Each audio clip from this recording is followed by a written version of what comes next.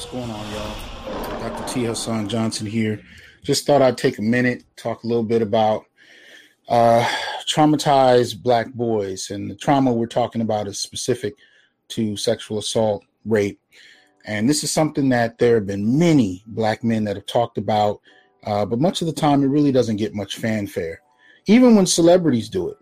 Now, I can tell you it's far beyond celebrities, because every time I've spoken about this in public or online, I get scores of men, Black men, who write me to talk about their experiences. Sometimes even mentors that have just will come out the mouth and tell me about things they went through, things they haven't even told their wives they experienced as boys. But, even in terms of celebrities, you got a long list of men who've been sexually assaulted and raped by men and women since, they were toddlers. We could talk about Chris Brown. We could talk about T.I., T-Pain, Flavor Flav, D. Ray Davis, Peter Guns, Ike Turner, Richard Pryor, Sugar Ray Leonard, Iceberg Slim, R. Kelly, MC Shan, Bow Wow, D-Ray, I think it's a D-Ray, yeah, Lil Wayne, Tyler Perry, Columbus Short, Charlemagne the God, Mike Tyson, Antoine Fisher, Kashif, DMX, Lecrae, Denzel Curry, Chris Gardner, from the film Pursuit of Happiness, The Real Life Person, Don Lemon, Rasan Patterson, and many more men who've come forward and talked about their experiences. I myself am part of that list, and many more. And it's just one of the things I noticed, even in this last week, there was some discussion on Twitter asking about who the Black male scholars were that were doing work on sexually assaulted boys. And at one point in the discussion, one of the people that raised the question dismissively said, well, it basically, and I'm paraphrasing, it's not real unless there's, how did she put it? Unless it explicitly, isn't coming from a place of debate. I think she was saying the only time people bring it up is to argue with feminists. But let's be clear about something. For the most part, feminists have pretty much eliminated the conversation in any kind of professional space on Black men and boys. So we're going to talk about that a little bit later in more detail. But you're going to have frustration from Black men along those lines. So it is what it is. And I don't at all dismiss that frustration. I think that's a mistake. I think men, and particularly Black men, have a reason to be frustrated about having their experiences dismissed. I remember sitting in graduate school classes and listening to lectures on, rape, like childhood rape, and at no point going from undergrad to master's to doctorate did I ever hear one of those professors even remotely bring up Black boys and men. Not once. And I went from 1992 to 2008, 3 different universities. Never once did I hear that brought up in a classroom setting. So there's going to be some frustration, and it is what it is. But this particular thing, the inspiration for this video came about based on something I had posted on Facebook about the rapper Coolio. And Coolio, was on the OWN network, and he talked about an experience he had as a young boy being violated.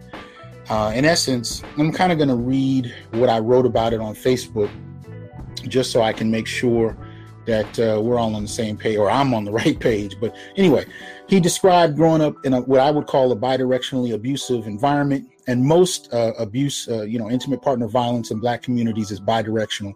So he grew up in a bidirectionally abusive environment that resulted in watching his mother shoot a man in the face after he had tried to hit that man with the bat. Then he described being molested by an older female family member, and, the OWN network bleeped out. So I don't know if it was his mother, his aunt, but I think it was directly related family member who used threats to silence him when he was only 8 years old. He then described the psychological toll it took on him then when he became violent and was incapable of forming healthy, intimate relationship bonds. But for many, Black males are just considered pathological simply because they exist.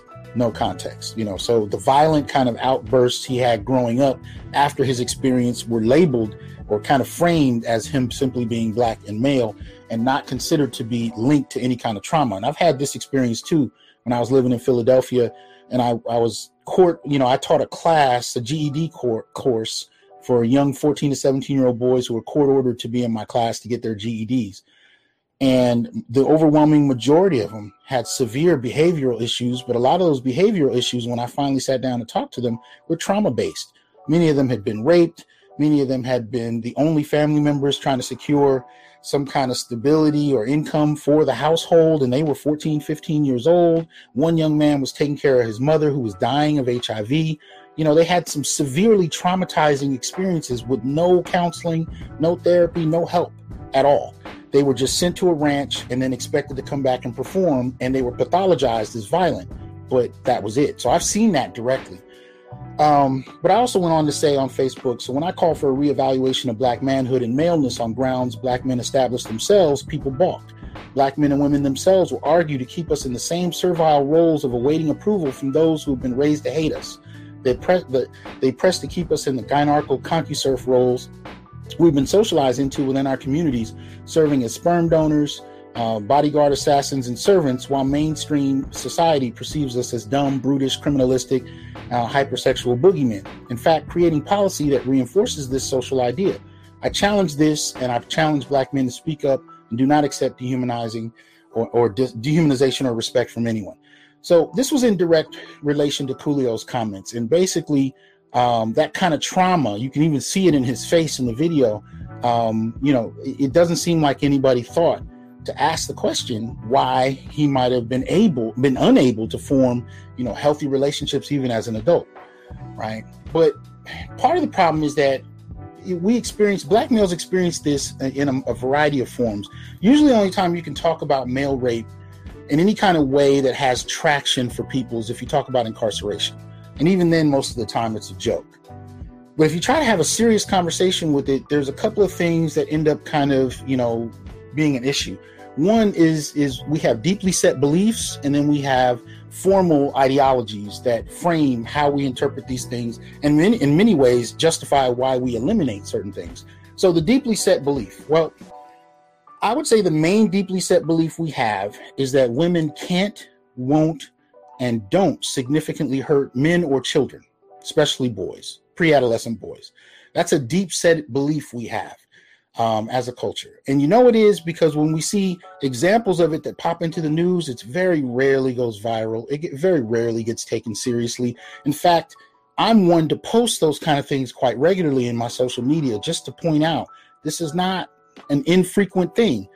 But the response most of the time is that you either hate women or you're on some crazy trek, trying to point these things out. So that's deeply set in a belief that we culturally have. And it's a cultural belief backed by policy. And by that, I mean, you don't see people who are arrested significantly charged, or at least charged on the grounds men are charged for the same crime. Much of the time, they'll be out on bail, usually long before the person that they've aggressed has healed from the event, So these kind of things have become quite common. And so we have this belief that women are inherently good, inherently pure, and we are incapable. And this is an old idea, most particularly one that was popularized in the 19th century and comes about with this idea that women are the domestic sphere kind of leaders, and that they build hearth and home and set the emotional and value standard for the American family, the Western family, so on and so forth. So these ideas about femininity and purity are long held in this particular culture. And it's transferred even into the Black community to this degree where women can do no wrong. So we are in many ways, and I've said this many times, incapable of holding women accountable for evil, acts of evil. We don't know how to do it. We overlook it. And in the Black community, because we actually are led by a gynarchy, not only do we not know how to do it, but boys are raised to basically become oblivious to it. So female violence, female initiated sexual aggression, all those things we kind of dismiss. And you'll have Black men tell you stories about how men just need to suck it up and keep walking, but then tell you stories of how they themselves were victimized, but they don't frame those experiences as victimization, right? And it's interesting to hear those kind of dynamics, because if you just flip the script and ask if this happened to a young girl, would this be victimization? Would this be trauma? Would this be a sexual assault situation? And most people wouldn't hesitate to say yes. But again, when it comes to men and boys, we have a different outlook. The other thing as far as that is we tend to have a deeply set belief that it's a rites of passage for boys to be initiated by an older woman. And that's mostly what it is. right? Boys, for the most part, we black boys in particular generally use their virginity at a very young age. They lose it at a very young age, especially compared to other groups of males.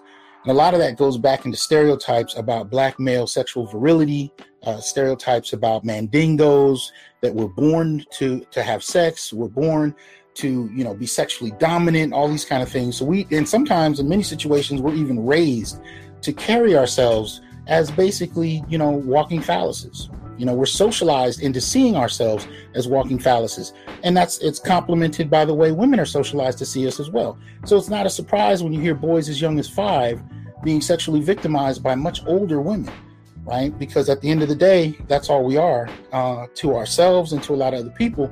Again, going back to these old narratives that really go back to slavery, but it has a lot to do with that, and that plays into our imagination. So, that kind of experience, even with older men, becomes an example of, our own kind of thought process about what manhood is. And that whole rite of passage narrative is something that I've heard older women and men agree to. And I think the latest example we saw was Boozy and his sons. And I saw an article on complex.com where he talked about, getting his sons and I think they're cousins, blowjobs by adult sex workers, And I've heard that kind of thing growing up from certain types of dudes anyway, in terms of how they sexualize their sons into manhood and so on and so forth. But, even at age 5 and above, the idea is that this is a preparation for manhood.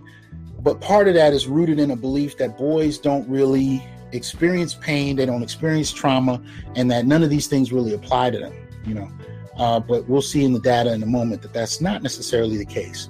But what's interesting about the Boozy thing, as well as when I read some of the comments about it, I saw women who are, of course, calling for Boozy to be held accountable. Some even talked about calling CPS.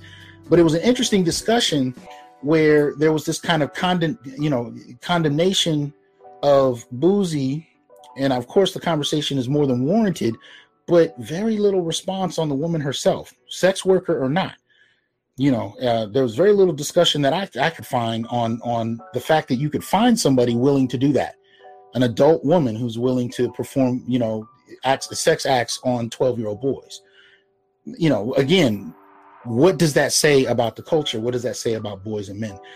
So anyway, I found that to be kind of interesting, as well as there being limited therapeutic options for boys who actually are traumatized. And do we have the means to even recognize that trauma when boys experience it? Much of the time we don't, because we don't have a mechanism in place that identifies those acts of trauma. So when we see boys act out at a young age, again, we link it to their masculinity. We don't ask questions about whether it's tied to any kind of traumatic experience. So we don't even know how to ask those questions. And of course, moving beyond deep set beliefs, the other factor we look at is formal ideologies, right? Ideologies that are rooted in some type of research that frames how we understand sexual victimization, and so one of the things I wanted to look at is Dr. Tommy Curry and Doctors Tommy Curry and Ebony Utley wrote an incredible piece called She Touched Me. And it's really a snapshot of interviews with 5 different black men. I think there's a series that they're going to continue, but just this first piece that they did in 2018 in the Kennedy Institute of Ethics Journal was incredibly powerful, dealing very explicitly with the experiences of boys. And I'm going to read a few quick sections out of that to give you a sense of what we're dealing with. One section, very early on, page 206, says, when the perpetrator is female and the victim is male, society is much more likely to view the sexual relationship between these two as one of mutual pleasure and sexual initiation. This is from a citation from that's reinforced by Duncan, 2010, Burroughs, 2004, Bolton, Morris, and McEachran, 1989. So the perception is immediately, if the perpetrator is a woman and or a female, right, cross age, and the victim is a male, that it's immediately one of mutual pleasure. There's no assumption that she may have aggressed him at all, right? Another quote, while various studies have established that male victims of child sexual abuse suffer from an increased propensity towards self-harm, alcoholism, guilt, shame, emasculation, anxiety, and depression, there is seemingly unshakable belief that as males, young boys are unaffected by sexual victimization, that they do not personally suffer, and that sex with an older woman is pleasurable rather than traumatic, right? This silent suffering, the product of males' inability to disclose their victimization because the world simply does not believe men and boys are victims of sexual violence, can be socially and psychologically debilitating, right? An incredible citation, incredible reference, because that is precisely what tends to happen with boys and men. And much of that is dismissed. Even when you do talk to professionals that deal with sexual assault and trauma, and they admit to what boys experience, much of the time they'll say, well, there would probably be more reporting, but males tend to be too macho to want to be that vulnerable. And that's this kind of superficial dismissing of the experience that I can't stand, because it's not just about macho posing. Much of the time it's about being in an environment that doesn't accept that this can even happen. And I'm talking about whether we're talking engaging it from an academic standpoint, or whether we're talking about it in media, whether we're talking about it in a context where people can hear it on a wide stage platform, like in media. The going perception is that this doesn't and can't happen. I've met PhDs who argue that it is impossible for males to get raped at any age, right? Childhood to adulthood. So how then are you going to blame a 10-year-old boy who doesn't want to come forward and talk about his experience for not doing so, when you're in an environment where even the professional scholars on the matter, some of whom argue that it can't happen? He's never seen anything on television or in media that supports the fact that it does happen. And that's something girls have had for the last 50 to 60 years, where they've been able to see movies and television shows that frame and give them a vocabulary for their victimization. But for boys, there's been absolutely nothing other than the Duluth model argument that they are always responsible in every situation because of patriarchy. And now you're going to turn around and say, if men do want to talk about it, if they do so with any degree of anger toward professional academics or feminists for that matter, in these matters, that they immediately need to be dismissed? Hell no. Of course there's going to be anger. I'm talking about generations of silencing boys and men from legitimate experiences and telling them they need to be quiet. That's not going to be received well across it by any measure, right? Another citation that I thought, quote that I thought was important is female perpetrators of child sexual abuse, commonly referred to as female sex offenders, remain an unstudied and somewhat invisible population in the academic literature, right? Despite the documenting of a growing demographic of female sex offenders in the child sex abuse literature and victimization surveys, there is no recognition of female sexual offenders and male victims of child sexual abuse within gender and race theory literatures regarding masculinity, page 207. That is powerful, right? That is powerful. So we're not even talking about in the mainstream. We're not even talking about in casual discussion in popular media. We're talking about in professional settings with people who do this all day. Professional researchers and scholars who study this. Very little documentation or discussion about male victimization, right? This is a slightly longer one, but again, I thought these were some of the more important ones to give out this stage. At the center of this failure is the a priori assumption that women, suppressed by patriarchy, are the only victims of violence, never perpetrators. Similar to previous works criticizing feminist theory for its erroneous accounts of male victimization that have argued the sexual abuse of men by adult females is in fact harmless, the harm from sexual violation or rape only occurs from penile penetration, right? Or that men cannot be raped at all. Duncan suggests that the inability to see male victims of female perpetrated sexual violence is largely ideological. And see, this goes back to what I was saying a moment ago about the ideological barriers that prevent us from even acknowledging what happens in families, in homes, to boys. We have ideological blinders on that tell us that this cannot happen. Right? There are really no mechanisms in place to support boys and men who've gone through this. Damn sure no retreats or homes that they can, or safe houses they can go to. The primary safe house for boys, for example, who've been sexually violated is prison. You'd be hard pressed to find one. Right? And I've written about how, when people have called in to centers, to report their sexual violation and look for support and resources, they've even had the phone operators, the phone kind of counselors that help you actually tell them that they're not telling the truth, or that they don't have any resources to direct them toward, or the assumption, or sometimes because of their training, they've made the assumption that he must be the aggressor regardless of what he says, and there's a female victim somewhere that needs to be dealt with, completely oblivious to the experiences of boys. right? So I move on a little further. As Claire Cohen explains in her recent book, Male Rape is a Feminist Issue, Feminism, Governmentality, and Male Rape, 2014, the reluctance to embrace male rape within the feminist rape model as popularly conceived is a result of the reluctance to adapt it, not an inability to do so. But this reluctance is understandable when the model itself is presented as so enmeshed with the legitimacy of the theoretical stance. One cannot revisit the feminist rape model without supposedly impinging on the feminist paradigm as a whole. So in other words, you really have a cognitive dissonance that kind of takes place once you've accepted, the theoretical model, the frame that presupposes a feminist agenda that argues that feminists are the primary victims. In order for you to accept male victimization within the context of abuse, you have to upset the entire feminist model. And many people don't know how to reconcile the two. So what loses out? Male victimization. Another quote.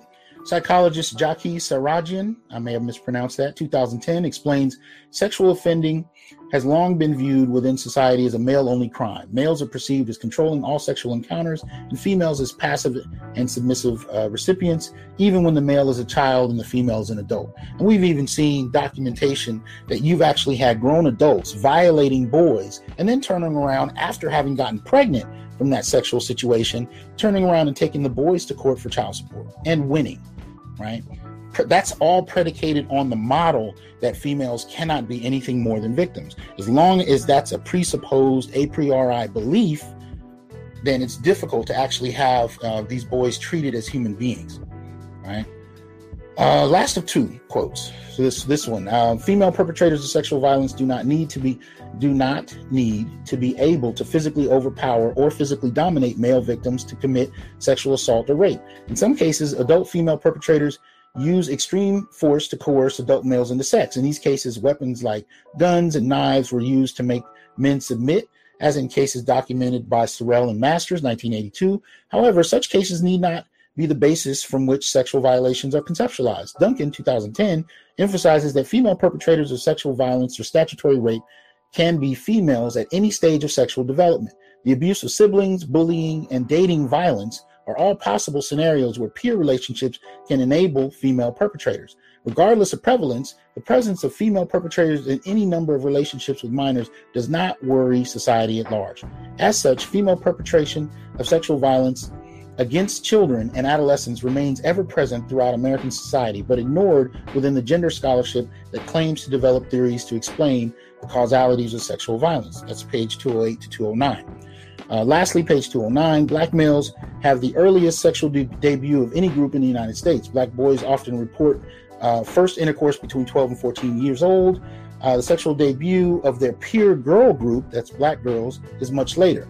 So it's more than likely that the first intercourse is likely with older women for boys. And that comes out of referencing Staples, 1982, Cavazos Reg, 2009, Biello, 2013. So there's been documentation on male victimization, but not a lot of clarity on how to go about interpreting it. And again, within the Black community itself, you kind of have this internalization of the white feminist idea in the Black communal context, what I refer to in that is the Black gynarchy. And again, that framework is women can't be wrong, they can't be critiqued, they cannot be held responsible, and they are inherently pure to the degree where any type of formal trauma really can't come from them. So there's not really an interpretive lens for us having a conversation about what kinds of vulnerability boys can have. You can talk about male, rape and sexual assault of boys. There's a space for that because part of the feminist argument is linked to the LGBT argument. So there is a space for the sexual victimization of boys by men and maybe even other boys, if we want to frame it that way. And of course, the dominant narrative is about males who violated young women. But again, when you flip the script and women are the aggressors, there's really no space for that conversation. And many will also, if they acknowledge it at all, will simply tell you, well, it happens, but it's not very frequent. Here's the thing. Because it's considered infrequent, because even the professional literature overlooks it, my argument, and again, go back and read, Curry and Utley's She Touched Me. When you see the data presented there, my argument is that it's actually at epidemic levels in the Black community. that boys are violated, because there's so many men I run into that quite commonly have these stories. It's amazing. The only thing they lack is the permission to tell those stories. But for the most part, I think it happens because it's not a factor, because it's not considered wrong, because it's not considered something that happens. And so just like what we saw with Johnny Depp and Amber Heard, what is it she said to him? She said, nobody's going to believe you that I abused you, that I physically assaulted. Nobody's going to believe you. That's an important part of this conversation. That's why Black boys are not taken seriously in terms of their sexual victimization, particularly by women and girls. Because at the end of the day, because nobody's really going to believe it or take it seriously, it can go on unchecked. It can go on unchecked. Right? We've seen that even in the Me Too movement, right? You had this serious movement that, was pervasive, impacted almost every facet of American life. It mainly, the public demonstrations were largely wealthy men. Wealthy black men were the only ones that seemed to go to prison with any consistency, but no serious kind of investment in the people who were victimized. It was the only ones that got seriously invested in were women and feminists in particular. So that's part of the problem in and of itself. Last thing, my boy Green Gorilla put out a video today that was incredibly powerful. Go over to Green Gorilla on YouTube, and he did a video where he talked about boys being raised in single parent environments with their mothers. And he had this incredible kind of acknowledgement of what he referred to as the smothering tyrannical mother. And basically, he was talking about the ways in which, some women prevent their boys from becoming men. And I just wanted to add a little piece to that. The other aspect of that dynamic we don't talk about is something my boy Valdez, Angry Man on YouTube, mentioned several years ago, actually. He talked about, and I'm reframing it because I don't remember the exact verbiage he used, but it is something I reflected upon for years, but I never put voice to. And that is the dynamic of the son husband, right? Where you actually have boys who are the only males in the house in many instances, and they kind of become these symbolic son husbands. Now, don't get it twisted. These relationships can be, they can be sexualized. Right, where you have grown women and boys, younger boys who are being sexually violated. But even in a non-sexual context, you still have a power dynamic where you have boys who are serving the roles of not only sons, but also husbands in the lives of many different women. And it's still a problematic, exploitive relationship that can come about. Now, why do I bring that up on a video where I'm talking about the sexual violation of boys, the sexual victimization of boys? Because it's not just about the sexual victimization. There is also a psychological component to victimization that needs to be called into question. And the sexual part of it doesn't actually have to be limited to the act of sex. It can very much have to do with the exploitation of males by females. There's that sexual dynamic there can come into play. But there is still a kind of symbolic sexual relationship in terms of the gender roles, instead of mother-son, mother-husband. Now, I'm not doing this or saying this arbitrarily to find new ways to attack women. I'm calling out ways that women have engaged in behavior that has not been brought to public attention and analyzed thoroughly. Because again, the platform, the paradigm we use doesn't allow for it. So it has to be brought out. It has to be discussed because there have been millions of boys over the decades who've experienced this. And the only way they could respond was to act out. And when they acted out, many of them were kicked out of school, sent to jail, so on and so forth. And then the conversation became about them being criminals. Still no acknowledgement of the trauma they experienced at increasingly younger ages. And by increasingly, I mean the more we create the space for the dialogue, the more we find out how young many of these boys actually were. Because I can tell you, my experience started when I was about 3 or 4. And then again at 8 or 9, say, with 2 different people. How much younger are we talking about for boys? And how come there's no vocabulary? There's no conversation for that, right? So shout out to Green Gorilla in that sense. And let's get the conversation going. Because in order for us to have empathy for boys, we have to first believe that they're actually human. Black boys in particular. And based on how people discuss boys, no, I don't think we treat boys like they're human at all. And if we don't treat boys like they're human, how do you think we treat men? particularly black men. All right? Peace.